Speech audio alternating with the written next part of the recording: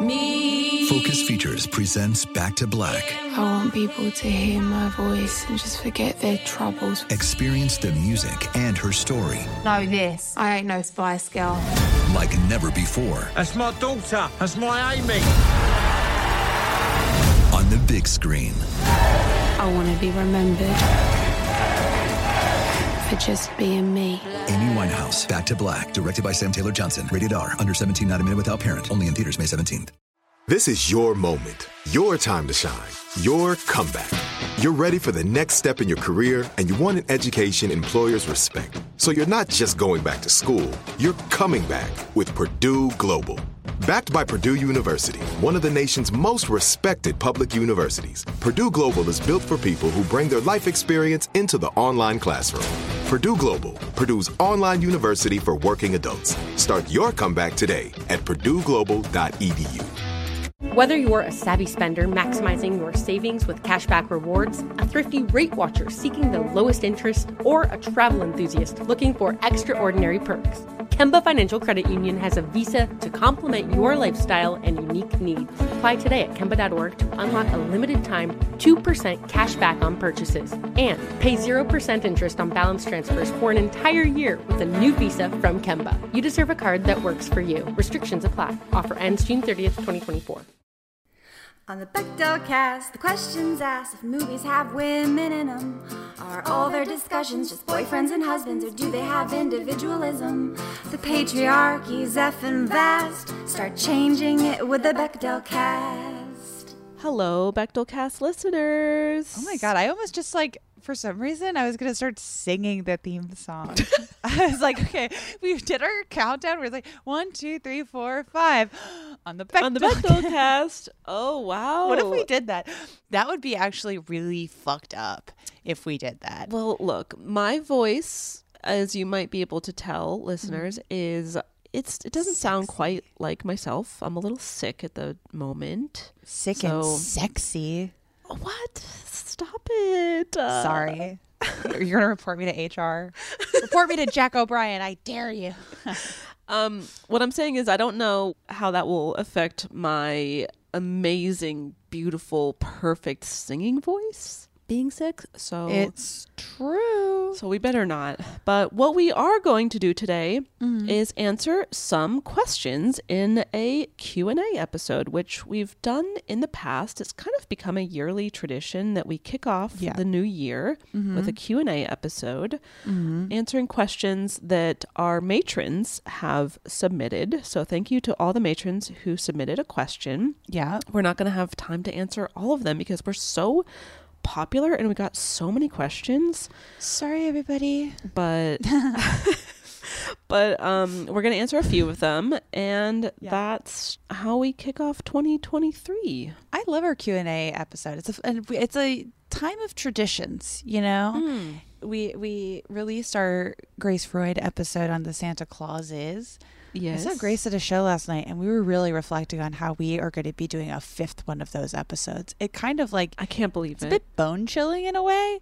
But a lot of traditions, kind of really hit you in the marrow of your existence. Sure. Well, as we discussed on that episode, we're not quite certain if this is a tradition or a curse. So it's true. I mean, but I do love being cursed by things. It makes me happy.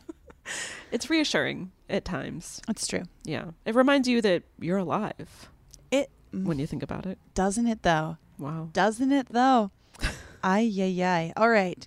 Okay. Shall we get into it? I was like, I guess we don't really need to tell people what the Bechdel test is today. It's this week, honey. Look it up. Yeah. Plus, we are going to be passing it so much in this by answering these questions. Ooh, can we start with just I just want to tell you something. I was like, how can I make this a part of the show? I just wanted to tell you something. Tell me. I saw a ska band last night. A ska band? I skanked. It was awesome. What? It was so cool. And it was feminism. And you know why? Why? The vast majority of the horn section were women. Oh, no kidding. We had a woman on the trombone. We had a woman on the trumpet. It was very thrilling.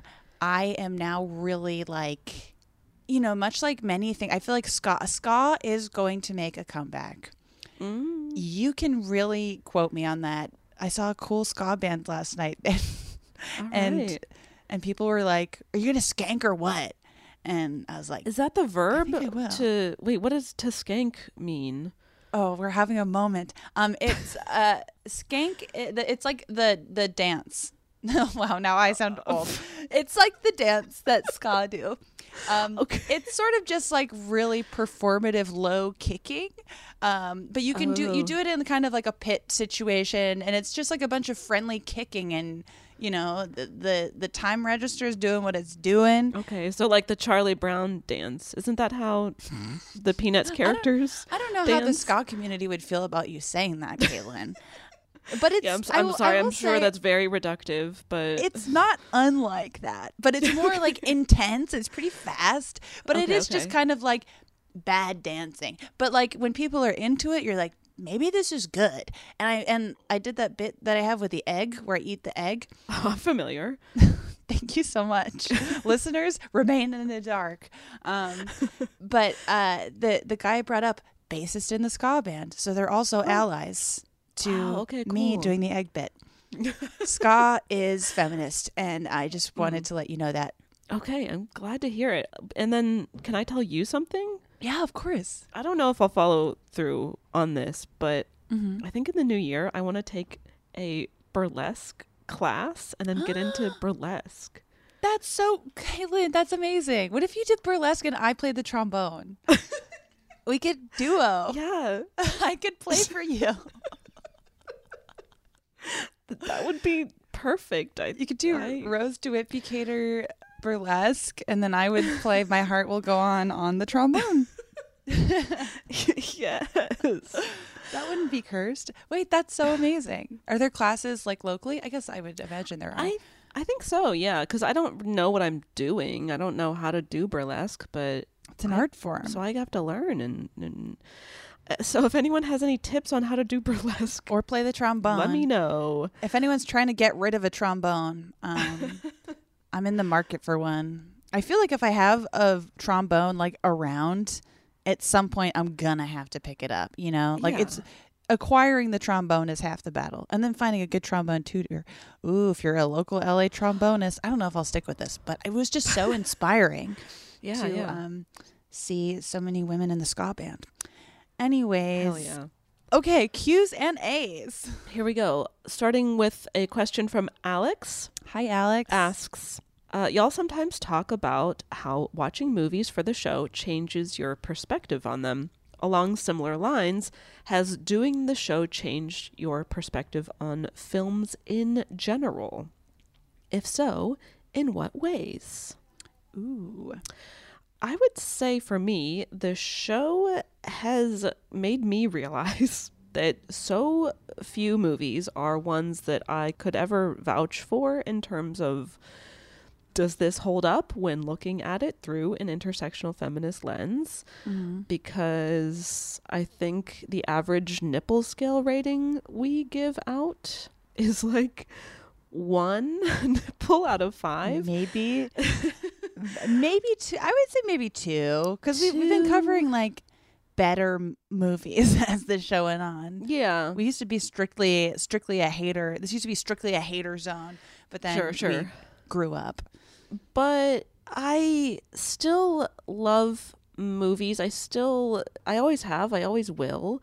I don't think anything's ever gonna change that. So even though nearly every movie ever made is a disaster, at least when it comes to intersectional feminism, it's still a medium that I adore. So, and I don't know what that says about me, but I'm always going to love movies. Beautiful. Yeah. For me, I like, it definitely has changed my perspective, but even like a lot, I feel like even throughout the course of this show, it has like changed my perspective in like more nuanced ways as things went on, because as fun as it always will be to be like, yeah, this is just like not good. This is like a hateful piece of media. But as time goes on, and we cover movies that have a like more kind of shade. Like, I guess it's been interesting to now I feel like I approach like there's like different ways to approach the movie, and in some ways you can appreciate it more, and in other ways like it is not as fun of a watch. Like I guess I used to watch movies on one setting, but now I have like an appreciation for being able to like watch movies on more than one setting and have that be okay, you know, for sure. Because I feel like I used to be like movie good or movie bad, and it's like, well, there's a lot of different ways, and you know, everyone is their own person. Some movies are just like straight up fucking bad, but I've enjoyed kind of like training myself to like seek out context and like try to understand a little better if a movie is like challenging me and not just like clearly shitty or clearly amazing. To kind of like seek out more context and figure out like what time was this coming out in, like where was the writer and the filmmaker coming from, and like how does that kind of, and I feel like on our show that's kind of like skewed us in both directions towards a movie, where there's like some movies we're giving the benefit of the doubt, and then we learn more about it. We're like, oh no, we were being too nice, never again. And then other times, the opposite, where you're like, oh, okay, clearly this like missed, but the attempt was at least somewhat sincere or whatever. And I think it's also changed the way that I write, hopefully for the better. I think for the better. Same. In just like the way that I approach characters, and it's nice to kind of have the Bechdel track in your head to make sure that you're giving everyone the space they need in the story. Absolutely. So, yeah. That's my answer, Alex. Yes. Thanks for asking it. Yeah. Our next question comes from Catherine. Hi, Catherine. A lot of movies lately are experimenting with subverting tired old movie tropes. Are y'all noticing any of these recent trope subversions that are becoming tropes of their own? One comes to mind right away, which is like a forced villain redemption arc. Don't like it. Don't like. I mean, I don't even know how much that has to do with feminism or intersectionality. I just don't like it, and I miss pushing the villain off of a cliff, which I know I've said before. But actually, it does connect to the episode that came out last week on the Santa Clauses, where I feel like it's become, I think especially in Disney properties, but kind of across media in general, like it's become so normalized to be like, I think it started by coming from a sincere place. I'm trying to think of like what big movie would have kicked this off, but like coming at a villain character with empathy. It might have been even like Wicked or something like that. Like coming at a classic villainous character with empathy and trying to understand things from their point of view. I think that is like a sincere thing at the beginning, but now it's just like, I mean, in the Santa Clauses, for example, you just have like a guy who's straight up a bad guy. The Kal Penn character is like a Jeff Bezos villain, but the movie, the whatever Avatar length miniseries is like doing fucking Olympic gymnastics to try to like redeem him, because that's just like what you do now.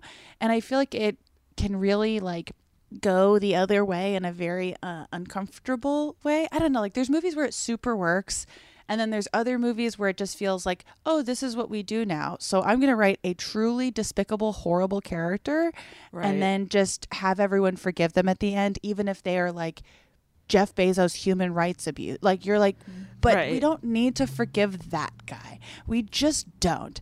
There are some people we need to forgive in movies, and I like that, but others not as much. Right. I have complicated feelings about it, because I think that it's important that depending on the person and their crimes, redemption. I feel like their crimes is a huge thing, because it's like, you know, right. Like the society would be a better place. You just reminded me of what Saoirse Ronan saying, "Women in little." Society. My cold is affecting my cognitive functioning. You're doing but great.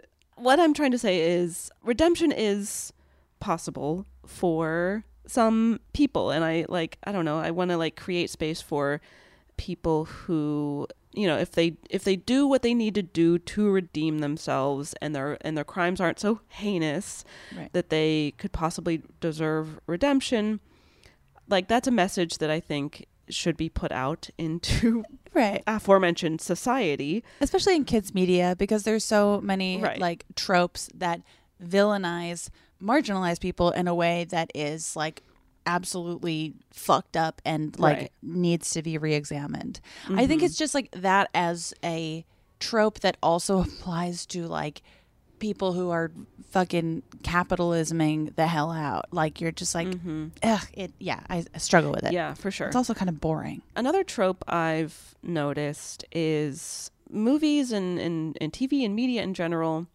I mean, we have noticed more diverse casts in terms of race, gender, sexuality, things like that. But because so much media is still made by rich, powerful white men, it's clear that this inclusion only is happening because these guys are tired of people challenging them. So there is like more diversity, but a lot of it isn't good or meaningful, or it's clear that they didn't consult anyone about these characters. Oftentimes these characters are very flat, underdeveloped people who behave in ways that make no sense, and they are just there to like fill a quota, more or less. Yeah, which is like I feel like arguably worse. Like, I mean, I don't know, like with the yardstick there, really, but like that's diabolical to do, to like hire talented people and then be like, but I'm just doing this so people leave me alone. It's like, no, Right. write a fucking character. Yeah. Do your job, man. For sure. So Yeah, I also find that frustrating. I think we may be the gender swapped reboot may be on its dying legs. I think we may really well and truly be done with it. Yes. What I hope happens, in addition to like what we always talk about with more movies, and I think in the time this show, like you're just saying, in the time this show's existed, there's been an increase in diverse storytelling, and it's been getting better. But I also hope that it's like that makes way for more original storytelling too. It feels like Right. it's kind of on the upswing. We got our everything everywhere all at once. Like we're chilling. It's good, but like I hope that kind of keeps moving. I also unrelated hope that that short movies come back. Oh, what if short movies came back? Oh my gosh. That would be so sick. That is a trope that every movie is 3 hours long now, and I will allow it when it's RRR, which I'll talk about later. But why is every other movie so long? It's complicated. Stop it. Even when movies I like are long, I'm like, come on. Yeah, I hope that the 87-minute movie makes a comeback. Wouldn't that be cool? And then you could go to double features without like your fucking organs rupturing. It would be cool. Without your intestines exploding. Call back to While You Were Sleeping. Oh. Matreon, head over. You want to listen to Sandra Bullock's boss talking about his mother's organs exploding when she met his wife. What an amazing time for writing. Yeah. I think that I'm trying to think of other, I think those are, maybe we'll think of more later. I know that there's a bunch that are kind of prevalent right now. I think it, like, a lot of them boil down to people attempting more inclusion and diversity in storytelling and not getting it quite right because they are like coming from places of extreme privilege and aren't bothering to consult or like hand the reins to someone else who can tell those stories more meaningfully. So agree. Anyway, let's take a quick break and then come back for some more questions.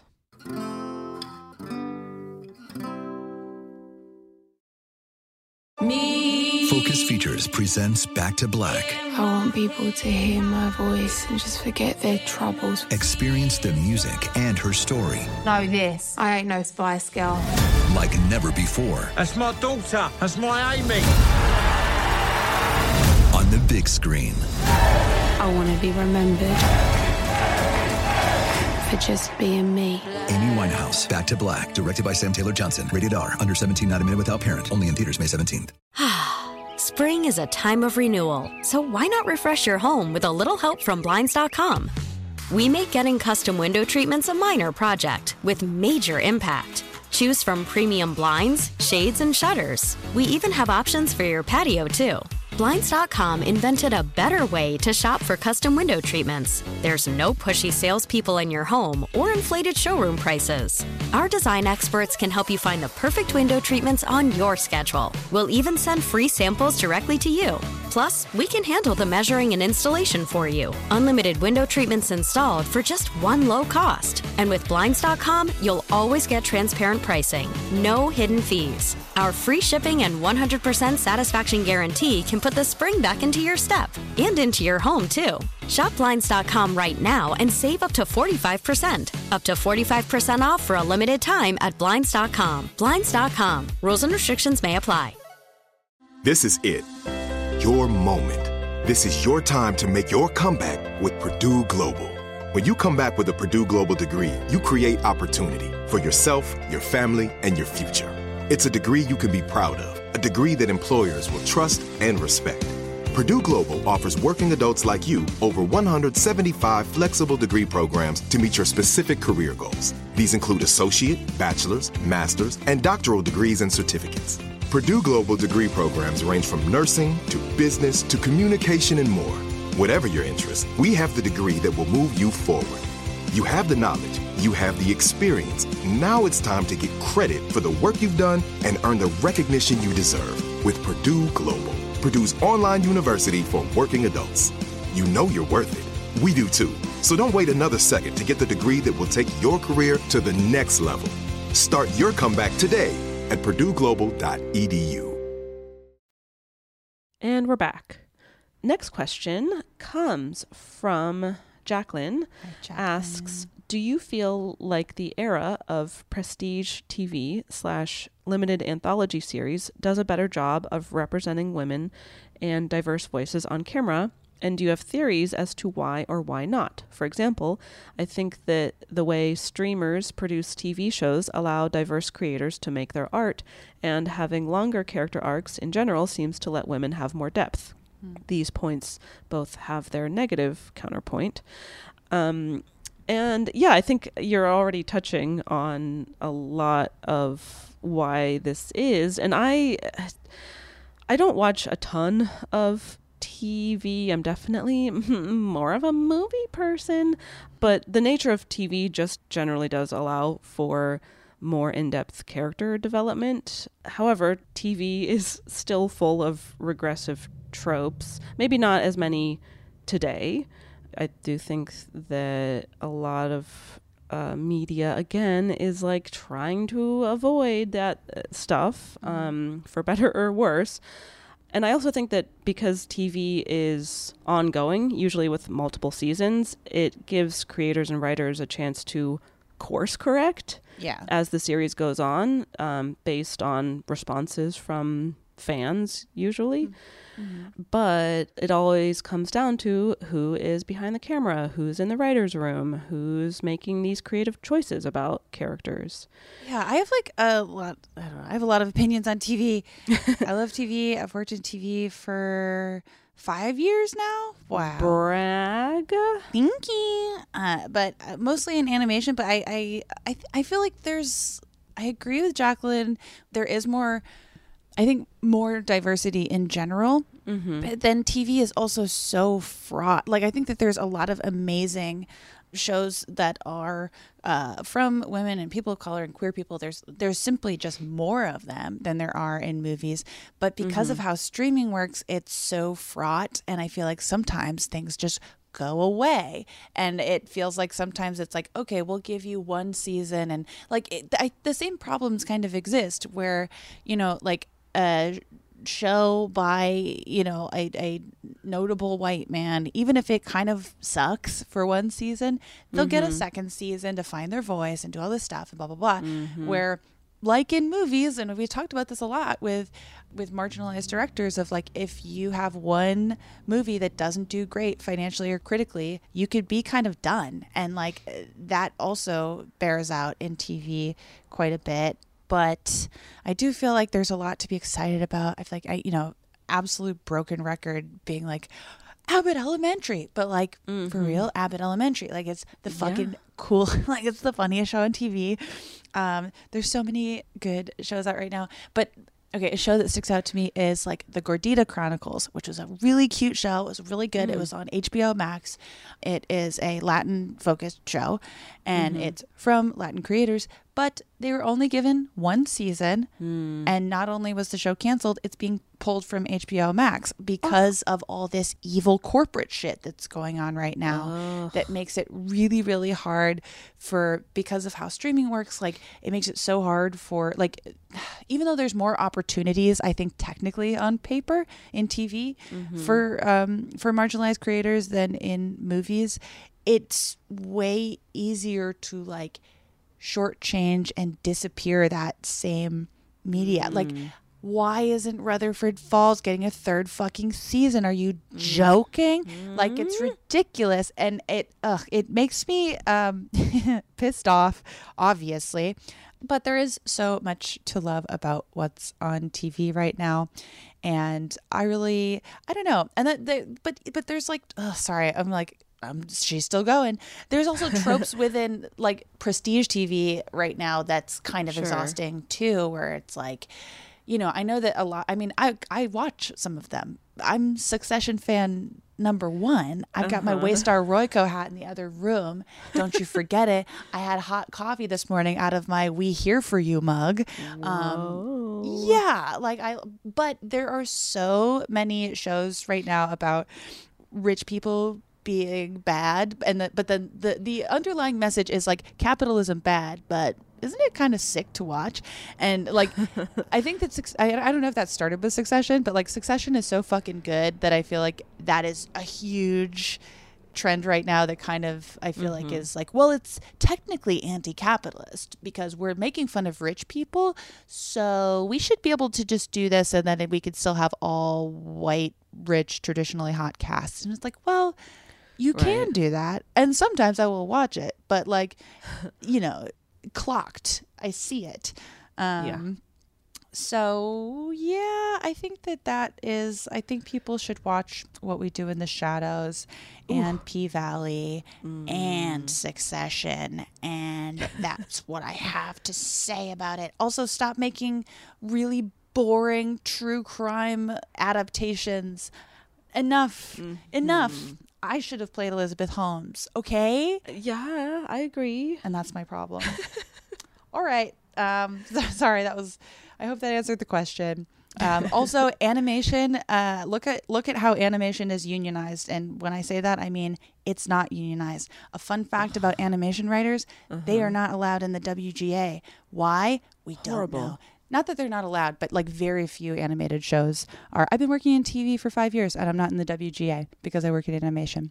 Ridiculous. So there's a lot of like evil shit afoot, and it's good to know about if you're a media consumer. It's depressing to know about, but it's interesting. Yeah, in a way, especially if it doesn't affect your health insurance. So let's take another question. This one is from Deirdre, but we got similar questions from several different matrons. Yes. Are there any movies that you absolutely will not cover, even if they are requested by listeners? Whether it's because they are so bad, treat marginalized people so poorly, or wouldn't lead to much discussion, I want to know which titles are in the Bechdelcast trash bin. Ooh. I was thinking about this, and I don't know if there's any movie that is completely off limits to me. There are some that I can think of one. Wait. Well, okay, so I will maybe protest and be like, I don't want to cover Hereditary. Okay, that was. But I said the same. But I said the same thing about Midsommar, and we covered that on the Matreon. Yeah, I've definitely covered movies I wasn't stoked about, but like I feel like that usually makes for a pretty interesting episode.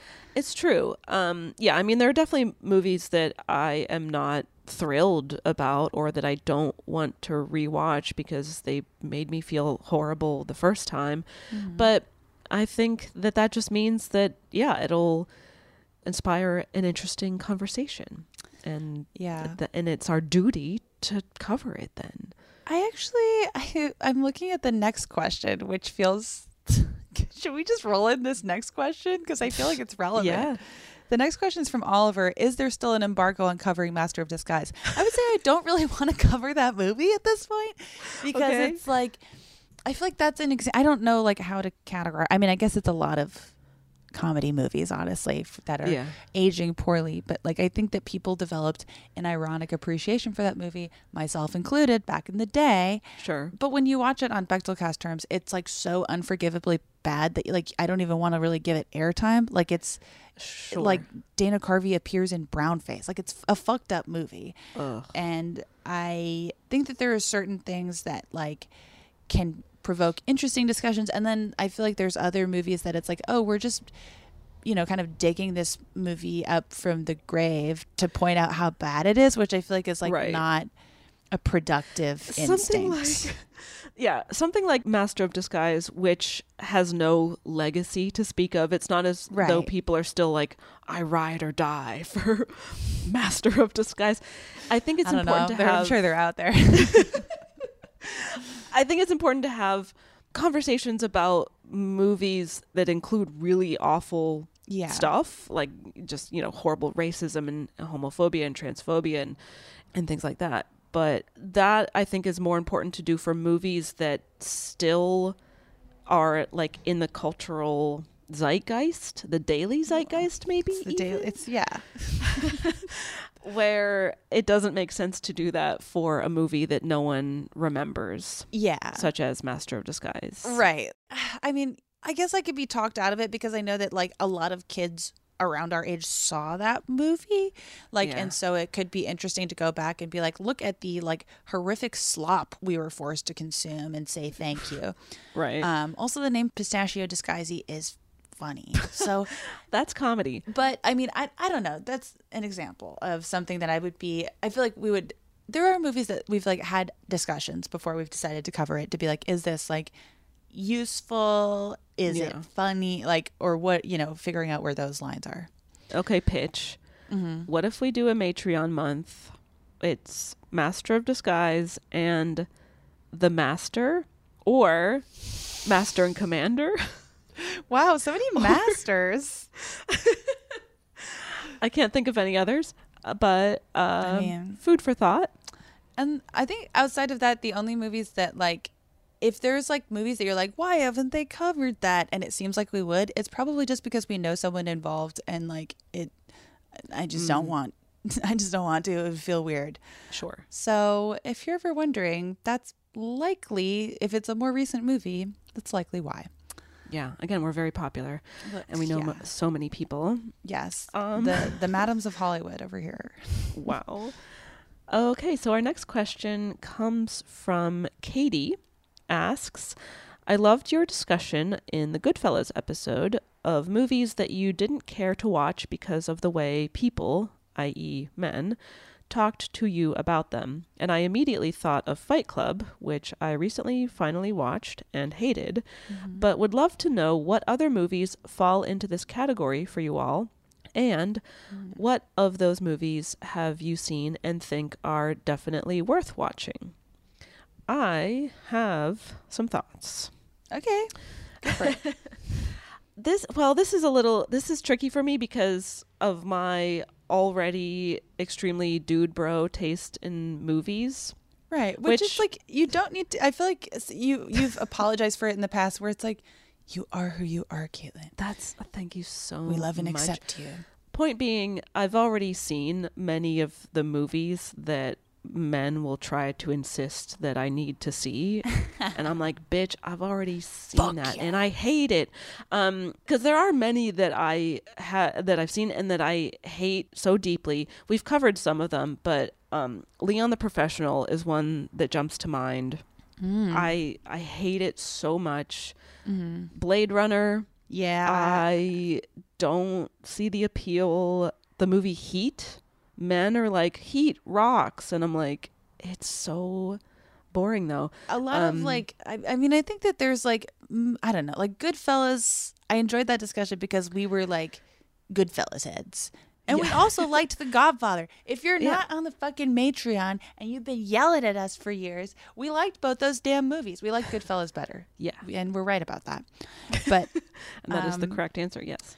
But yeah, I feel like there's like, I'm trying to think of like a dude bro movie that I avoided for a long time that I'm on this list called mensgear.net.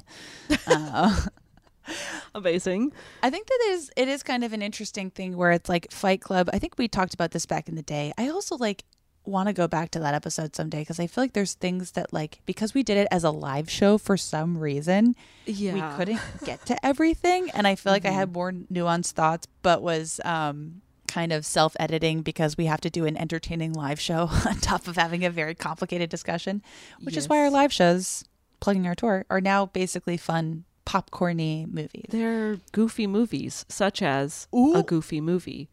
I can't really think of any. I think that like honestly all my opinions are right. So actually Big Lebowski was a movie that I avoided for a long time, and it's a classic. It's awesome. And I resent that I was kept away from it. Yeah, I wrote down that one. I think I mean film bros love the Coen brothers, and I think and I'm a big fan as well. I like, they're the best, many if not most of their films. Big Lebowski probably being my favorite of them. I would say a couple Tarantino movies are also ones that I think are worth watching if you avoid Tarantino because of film bros telling you gotta see their movies. Although honestly I think it's mostly just Kill Bill. I really love Kill Bill. Yeah. Oh, I love Kill Bill so much. But others I hate. I hated The Hateful Eight. I think that's a kind of common opinion though. I think that's like people are like that's his worst one. Yeah, so I'm not like saying anything profound here. Although I watched and I was on a plane, so I was the snake on the plane. But I rewatched Inglourious Bastards. I hadn't seen it since high school. I'm like, that's a pretty good movie. I really liked it. That one I think holds up. On the other hand, Once Upon a Time in Hollywood is one of my least favorite movies I saw that year. So I have to rewatch it, but I did not like it when it came out. Yeah. A couple others I would say are worth watching are Speed and Point Break. And while they are both propaganda, they are fun romps. And Keanu Reeves is in them, and he's a national treasure. So and National Treasure, although no one kept us from National Treasure. And then my final one that we talked about in Goodfellas, because I just am like, I guess I've always been a fan of Martin Scorsese movies, but now I'm like, maybe this could be my personality for a while. Wow. But Wolf of Wall Street, one of my favorite movies ever. I feel like such a good capitalism critique that's fun to watch, and everyone's good in it. But you know, there's a certain contingency that take away the wrong message and spoil it for people. But I think it's one of my faves. Same thing with American Psycho, which we discussed on that episode from a while back. But yeah, it's always a matter of like, because some of these movies are satire or have some biting commentary, but often the wrong message is taken away, or the satire isn't very clear to begin with. So, or it's like poorly adapted, which I think is like, I don't remember if we really talked about that in the Fight Club episode, but I think that we did. Yeah, like it kind of like pings my brain for like how Lolita's been adapted over the years, where in the source material, I think the morality that the writer's trying to get across is very clear, but the adaptations lack that. And I feel like Fight Club kind of falls into that category in some ways. Yeah. I don't have nuanced thoughts on it at the moment, but yeah, I'd be interested to kind of explore that idea more. Thank you, Katie. Yeah. You've opened my mind. You've opened my heart to movies by men. Let's take another break and then come back and answer a few more questions.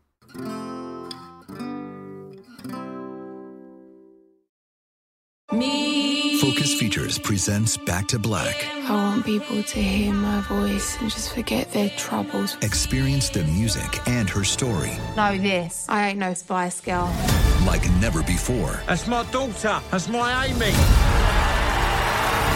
on the big screen. I want to be remembered for just being me. Amy Winehouse, Back to Black, directed by Sam Taylor Johnson. Rated R, under 17, not admitted without parent. Only in theaters May 17th. This is it. Your moment. This is your time to make your comeback with Purdue Global. When you come back with a Purdue Global degree, you create opportunity for yourself, your family, and your future. It's a degree you can be proud of, a degree that employers will trust and respect. Purdue Global offers working adults like you over 175 flexible degree programs to meet your specific career goals. These include associate, bachelor's, master's, and doctoral degrees and certificates. Purdue Global degree programs range from nursing to business to communication and more. Whatever your interest, we have the degree that will move you forward. You have the knowledge, you have the experience. Now it's time to get credit for the work you've done and earn the recognition you deserve with Purdue Global, Purdue's online university for working adults. You know you're worth it. We do too. So don't wait another second to get the degree that will take your career to the next level. Start your comeback today at purdueglobal.edu.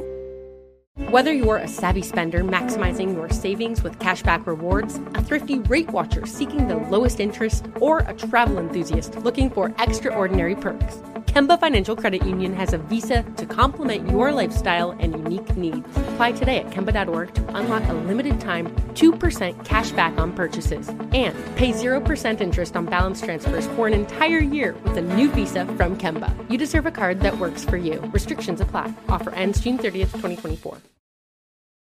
We are back, and I think it's time to answer some super fun questions. Yeah, fun ones. First one's from Melanie.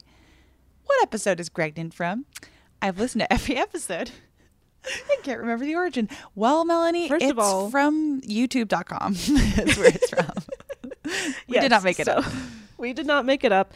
It is from a YouTube video entitled, it's not even, if you search the word Gregnan, this video will come up, but the video is called How is Prangent Formed? Wait, can we listen to it together right now? It's so funny. So what it is, it's like a bunch of like frantically typed, typo-ridden like answer websites like Quora and Yahoo Answers and stuff like that. It's just clearly like people who think that they are pregnant frantically asking a question on the internet and not checking their spelling.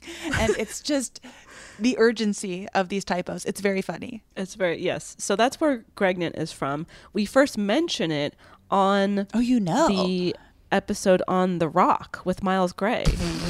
So it's because you and Miles knew about this video already, and you were giggling about Gregnan, and I was like, "What are you guys talking about?" Because I hadn't seen the video at that point, and so you were in on the joke.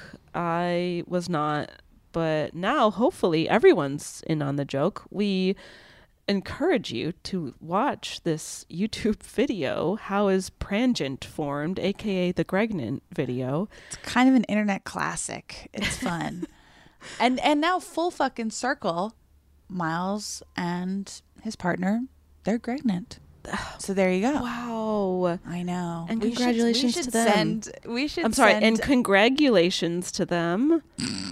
We should really send a onesie that says Greg on it. Yes, absolutely. Whatever comes out, that baby is Greg.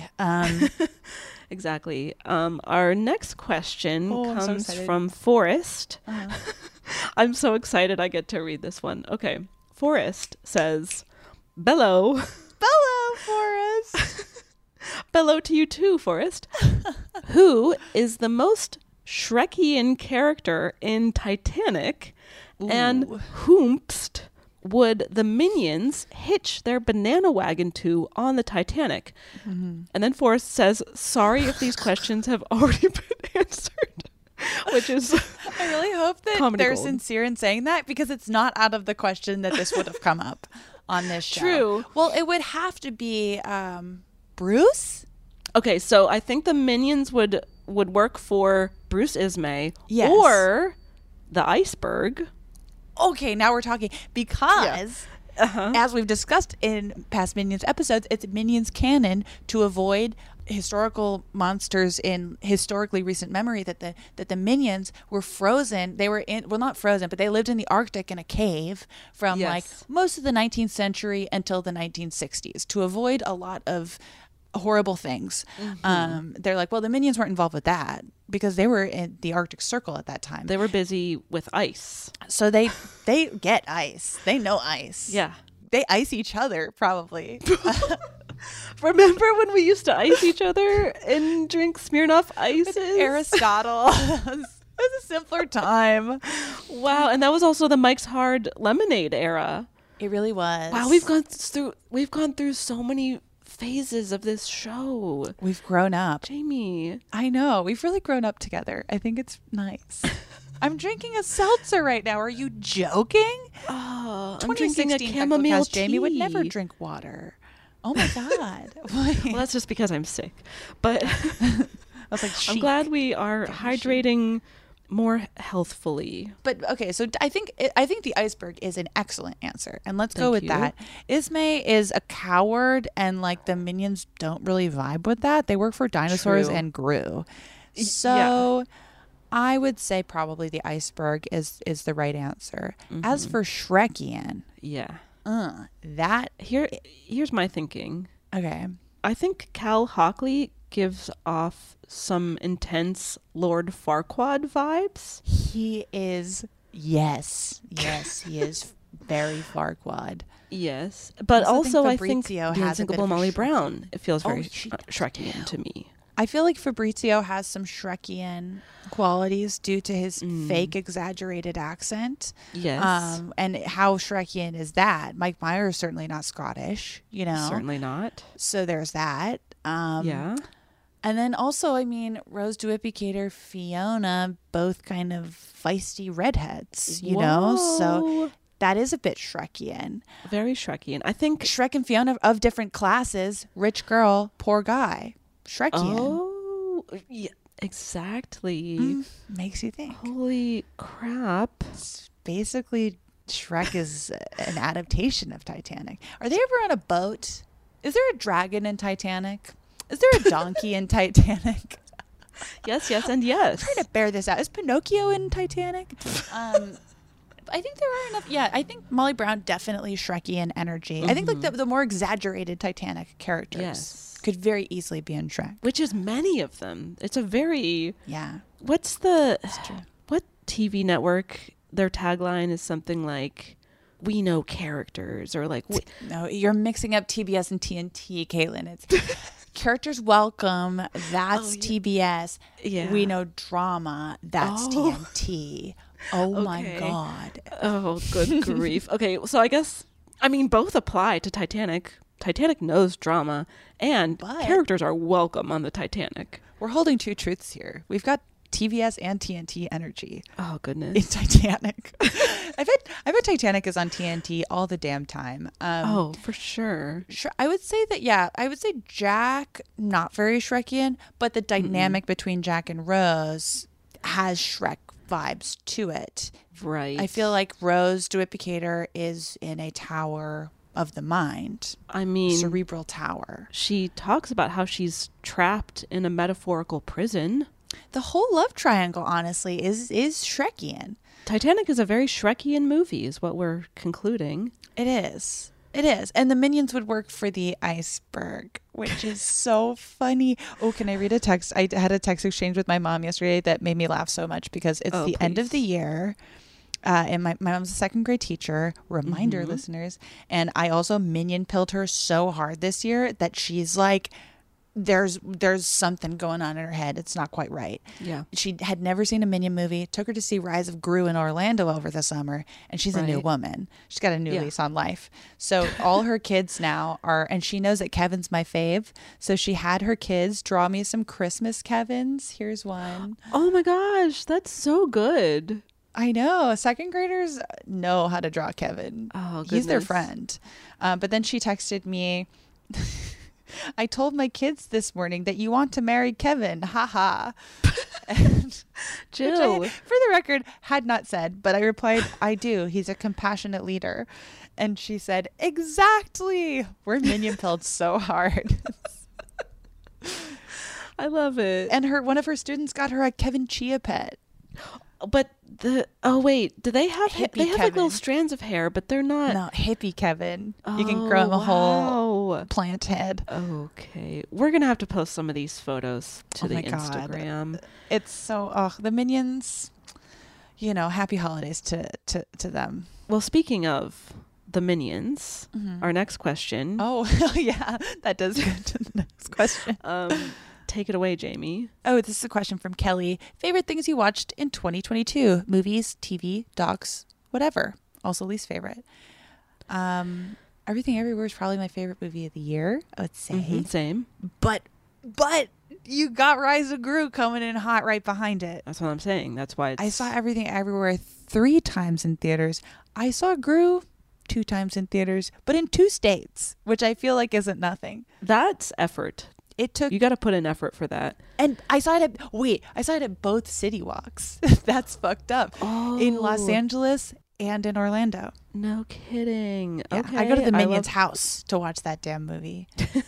Yeah, those are my top 2. Nice. That's it. I will add to that RRR. Oh, yes. Which, kind of going back to the very first question we answered as far as like perspective on film in general, if that has changed, because the movie RRR, while a flawless masterpiece, if we were to cover it on the Bechdel cast, might not do super well. The conversation about, the characterization of women in the movie would be, it's laughable. It's not very good. And yet I love the movie so much. Yeah, it's complicated. The point being, sometimes I just have to like take off my Bechdel goggles and I can still enjoy a movie. Sometimes I put them back on. It's all about... And honestly, like, we've talked about this before, but if we're just like going to the movies to watch a movie, we don't necessarily, or at least I don't want to speak for you, Jamie, but I don't necessarily have my Bechdel goggles on, or not in the same way that I would when I'm like... Unless it's like egregious. Like if it's egregious, Right, then exactly. you can't not. But yeah, no, I agree. Sometimes you just... I think, honestly, this is fucked. Not one of my favorite movies of the year by a long shot, but... One of my favorite pieces of media this year is the Harry Styles quote.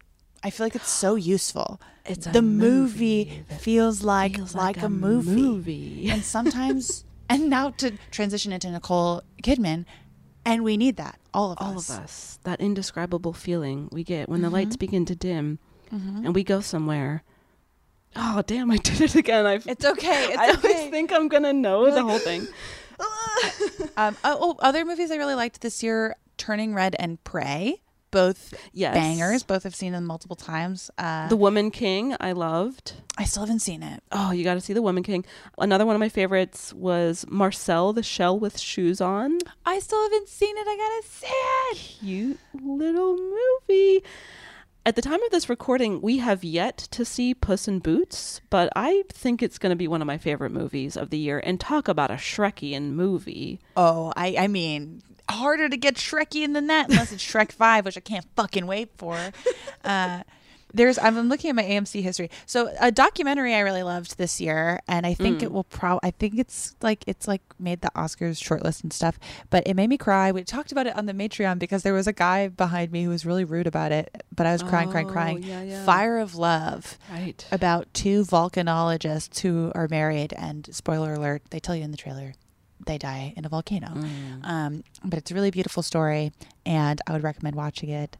I saw Nope twice. I had a good time at Nope. And then also, this is not a movie from this year, but I saw E.T. in IMAX this year, and it was, I was crying so much. It's such a, I feel like I didn't really have, I think this is like a micro-generational thing too, but like I didn't have a ton of excitement and love for E.T. as a kid, but watching it as an adult, oh boy, I really love it, and it delivered. I also enjoyed Crimes of the Future because I love body horror. Oh, I didn't see that one, but every time I hear the title of that movie, I'm reminded of another movie called Needle in a Time Stack. Do you remember this? Oh, yes. We had a hell of a time with Needle in a Time Stack. Did that movie come out? Do we know? I think so, but it was a blip because and speaking of amazing, incredible movies that are awesome and perfect, Moonfall was one of my favorite movies of last year. Not because it's good, because it wasn't, but if you just want to watch a I Frankenstein level terrible movie, Moonfall is one to watch. You know what I liked? I liked Scream 5. I liked 5 Cream. I thought that was a fun one. I'm trying to spread the love around genres. Sure. Barbarian I thought was pretty fun. We had some notes for it, but I thought Barbarian was like a really well done movie. Saw it twice. Yeah. Enjoyed Bodies. I enjoyed, I wasn't wild about X, but I did enjoy Pearl a lot. Okay, sure. I didn't see either of them. I had a fun time. I will see the third one. As far as TV, we mentioned a few shows that rock and roll. Abbott Elementary, Rutherford Falls, also Reservation Dogs, I'll add to that list. One of my favorite shows that came out, I think this year, is We Are Lady Parts on I still haven't Peacock. watched it. People love that show. It's so good. I highly recommend everyone check out We Are Lady Parts. It's about a group of women in the UK, all Muslim women who are in a punk band. Nice. And it's awesome. I've got to watch it. I've been enjoying The Sex Lives of College Girls. Ooh, I got to watch that. That's a fun one. I haven't been, I'm kind of behind on TV right now, honestly. Same. But, there was one, I mean, I always stay up on What We Do in the Shadows. Always a classic, always delivers. Yeah. And, just for no reason, like, there's some really good TV shows coming out next year. And I'm just going to throw out a couple titles. The 4th season of Star Trek Lower Decks is supposed to be, like, really amazing. Oh, interesting. And it's actually a really good show. And if you are not into Star Trek or like don't have a working knowledge and you're nervous about getting into the Star Trek expanded universe, it's kind of a great show to start with. It's an adult animated comedy, but I guess that's all I could really say about it. But I just like the first 3 seasons are good, but I just like think that the 4th season, something's going to change. It's going to be really special. I wonder if it's because like a writer joins the writer's room and really like elevates the show. Really shakes things like a particular writer. I would not say that I did that, but I had a really good time working on that show. You should watch it. And Teenage Euthanasia. Yes. I just like love that room so much. And it's created and written by majority women. And it's so fun. And you'll have a great time. It's on, I think it's on HBO Max because it's an Adult Swim show. Wow. As far as my least favorite things of this year, no offense to Thor, Love and Thunder, but I thought that was a turd. I didn't see it. I didn't have fun at any Marvel movies this year. I was like, I'm excited for the new Ant-Man movie. I am genuinely excited for that. Same. Because Michelle Pfeiffer's in it. Yeah, like the cast rocks, and Jeff Loveness wrote the movie, and he's so funny, and I'm like, I believe in the new Ant-Man movie. I didn't have a great year with Marvel movies this year. I love, like, Sam Raimi directed the best movie of all time, Spider-Man 2, but Doctor Strange, just like, I was confused. I was tired. I was like, God, this is a lot of space rocks. Like, Also, Jurassic World Dominions. If they had just had the courage to do that. Yeah, I was talking to Sarah Marshall, was like, it just like never ceases to amaze me that the last Jurassic Park movie is mainly about locusts and not dinosaurs. Wild. I didn't see it. It was such a turd. Yeah, PP. so those are the ones at the bottom of my list. I saw Morbius as a joke. It wasn't worth it. Jared Leto's Jared Leto's genuinely a criminally bad person. And then a movie I was let down by from a director I like. And I'm excited for his Nosferatu, but I didn't like The Northman. It didn't do anything for me. Me either. I thought it was too violent. Whoa, Mom. Yeah. That wasn't I just thought it was like boring. And like Robert Eggers is like not a boring filmmaker. So I was just kind of like, He made the Vivitch. He made the Vivitch. He made the Lighthouse. He makes like wild movies. So I don't know. Yeah. I enjoyed Banshees of Inisherin. I think I'll see it a second time. Banshees of Ed Sheeran. Yeah, that was one of the ones I liked too. It made me want to go back to Ireland to visit my family. Oh my God! Wait, I have a wild. As we're winding down this episode, I have the weirdest story. I don't know if I told you. Did I tell you about the guy I met at the airport in Alaska who was like, we're related? No. So I was in the airport and I got called up to the desk for some seating thing. So they said my full name and I was walking back and then there was like an Irish guy and he was like, I can't do an Irish accent. I was about to go Australian. He was like, is your last name Loftus? And I was like, yeah. And he's like, my last name's Loftus. And he's Irish. And then, I'm mostly Irish. And I was like, oh, that's so wild. And he's like, 15 years older than me. And I was like, oh, we're just having a conversation here. He's telling me about himself. I'm telling him about myself. The people at the desk, the Delta desk, they're loving it. They're like, this is so interesting. I'm like, yeah, it is. This is actually awesome. And he's like, oh, we should he said like Loftus is a rare last name, which I have since checked. I don't think that's actually true. But I was like, he's from Ireland. I believe him, which is a weird instinct also. But I was just like, he's like, we might be distantly related. Like, give me your number and like, I will blah, blah, blah, blah, blah. And then anyways, get on the plane. He immediately starts texting me so much and then makes a joke about like, what if we had sex? And I was like, never give a man your phone number, Jamie. Wait, what was the text I received? And now like, I haven't blocked his number because I love to choose violence. But he was going to Ireland and like I talked to my dad for a couple, like literally 2 minutes. And he's like, yeah, we're definitely not related to that guy, but glad you enjoyed the airport. So he was like, hey, we're probably related. Should we have sex? That is exactly what he was like. Because, okay, wait. Oh, no. I'm just going to read the text. This is a few texts down. It starts very friendly. He's like, so cool to meet you, blah, blah, blah. I was like, yeah, that was really awesome. Enjoy the flight. Yeah. And he's like, there's a seat next to me. And I didn't reply. But then he said, you have the culture in you. You are female version of me, less facial hair. And I was like, texts are getting weird. But I reply, just a little, haha. The Loftus brand is strong. Trying to keep things friendly. He replies, would make an awkward morning after waking up in same bed than asking names, ... Incest, LOL. He immediately replies, LOL again. He replies again, how cool to meet you. I'm so happy. I was like, okay. I bet his name isn't even Loftus. He just like goes up to people and like uses that as a pickup line and then as like an excuse to get numbers from women. I don't know. I mean, he has been WhatsApp messaging me pictures of horses in Ireland for weeks. It's just like, it's the kind of thing where it's like, it's not, that joke was, I should have blocked him. Yeah. But I am choosing violence. I'm like, I wonder how many pictures of horses I'm going to get. And then if there's a dick pic, then I'll block him. Okay. I wouldn't recommend this approach for literally anyone else or really myself, but when I saw I was like, Banshees of Inisherin vibes, which is like, it isn't, but I was like, Irish accent. Anyways, it made me want to visit Ireland, and then meeting that guy made me not want to visit Ireland. So I kind of have been on this whole challenging journey with my homeland. What a roller coaster. I know.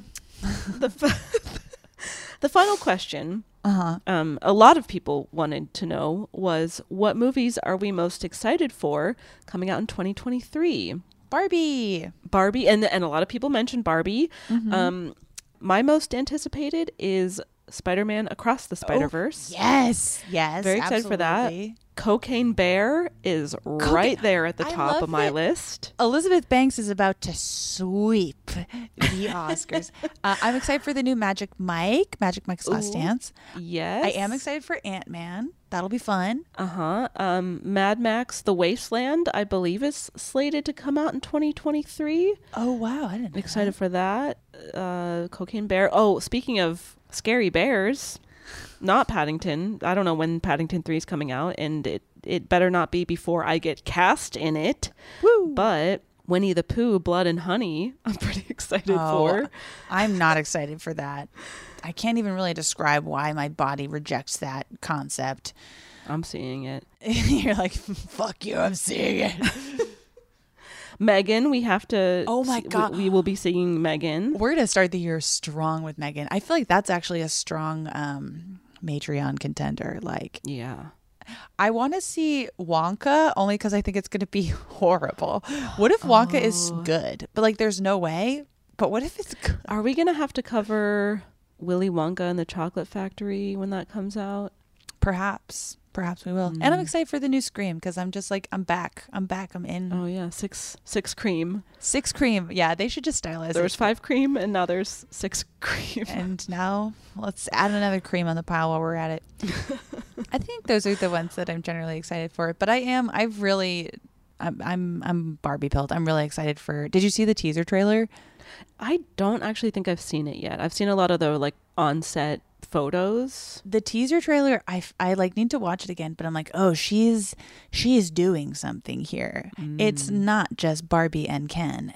She's doing what is she up to? And then you're just like, Saoirse Ronan, women. Women. So I'm really interested to see that. I'm sure there's others. There's like independent releases that I am. 80 for Brady, obviously. Oh my God! Well, yes, the horny Jane Fonda movie. Yes, I will see that. Obviously, I always see the horny. I got kicked out of book club. I got fucked up at book club, and I was cheering too much. It's the only time I've ever been kicked out of a movie theater. Oh yeah, you were there. You were not comfortable. Oh goodness, it's a simpler time. Yeah. Well, so that concludes our Q&A episode for this year. Thank you, listeners, for all your support. And I would, hey now. Hey. You asked us questions. I'd like to ask you a question. Which is, what would you like to hear from us? What movies that we haven't already covered would you like us to cover? What suggestions might you have for guests that you'd like us to have on the show? Things like that. Yes, so we can link to the request form in the description. We're always looking to hear from you. We love you, and I'm really looking forward to 2023. We have some fun plans in store for you this year. We're starting the year with our tour. So if you made it to the end of the episode and you live on the West Coast, we've still got tickets available in dwindling numbers, I might add. Yes. In Los Angeles on January 26th, we're doing a Goofy movie. Then we're going up to San Francisco on February 1st to do George of the Jungle. And then we're going up to Portland, Oregon on the 2nd, doing 2 shows. One is The Goonies with Sarah Marshall. The second is a mystery show with a mystery guest. Yeah. And then February 5th, we're going to be up in Seattle also doing The Goonies. So you're going to want to go, babe. You're going to want to go. And you can find tickets to those shows on our link tree, which is linked on our Twitter and Instagram. You can follow us those places as well. You can also subscribe to our Patreon, aka Matreon. It gets you 2 bonus episodes every single month, plus access to the back catalog. And it's January, and that means only one thing: the Pinocchio Wars. Oh God! You're covering the 2 Pinocchios from 2022. Buckle the fuck in. It's gonna be bloody. It's gonna be brutal. Caitlin and my friendship might fall apart. Might not survive. Because what you don't know is that Caitlin and I have both been drafted and not to the same side of the war. Wow. Yeah. My goodness. Yeah. So stay tuned. It's a bit of RRR energy. Yeah, we're enemies in this war, but our friendship may win the day. Oh my gosh. And if you haven't seen RRR, you gotta watch it. But anyway, thank you for listening, and we'll be back next week with our regularly scheduled programming. Wait, let's on the Bechdel. No, I'm kidding. As my husband Kevin would say, poop-pie. Below and poop-pie. That famous Beatles song. Okay, bye. Bye. Whether you're a savvy spender maximizing your savings with cashback rewards, a thrifty rate watcher seeking the lowest interest, or a travel enthusiast looking for extraordinary perks, Kemba Financial Credit Union has a visa to complement your lifestyle and unique needs. Apply today at Kemba.org to unlock a limited time 2% cash back on purchases and pay 0% interest on balance transfers for an entire year with a new visa from Kemba. You deserve a card that works for you. Restrictions apply. Offer ends June 30th, 2024. Are you looking for the perfect move-in ready home this spring season? Now's the time to buy at Fisher Homes. For a limited time only, enjoy below-market interest rates starting at 5.375% APR, 6.139% APR. With these exclusive lower rates, you can save hundreds on a move-in ready home and start enjoying the benefits of homeownership even faster. Schedule your personal tour with one of our new home specialists at FisherHomes.com and make this spring the season you find your perfect home sweet home. Financing provided by Victory Mortgage, LLC, NMLS 461249, Equal Housing Lender. This is Raquel Willis from Queer Chronicles. Right now, there are close to 500 anti-LGBTQ+ bills in state legislatures across the country. Lambda Legal is leading the charge against these hateful bills that target mostly trans and non-binary people. You can fight discrimination and help write the next chapter of Lambda Legal history. To learn more about their open cases and to donate, visit lambdalegal.org. That's lambdalegal.org.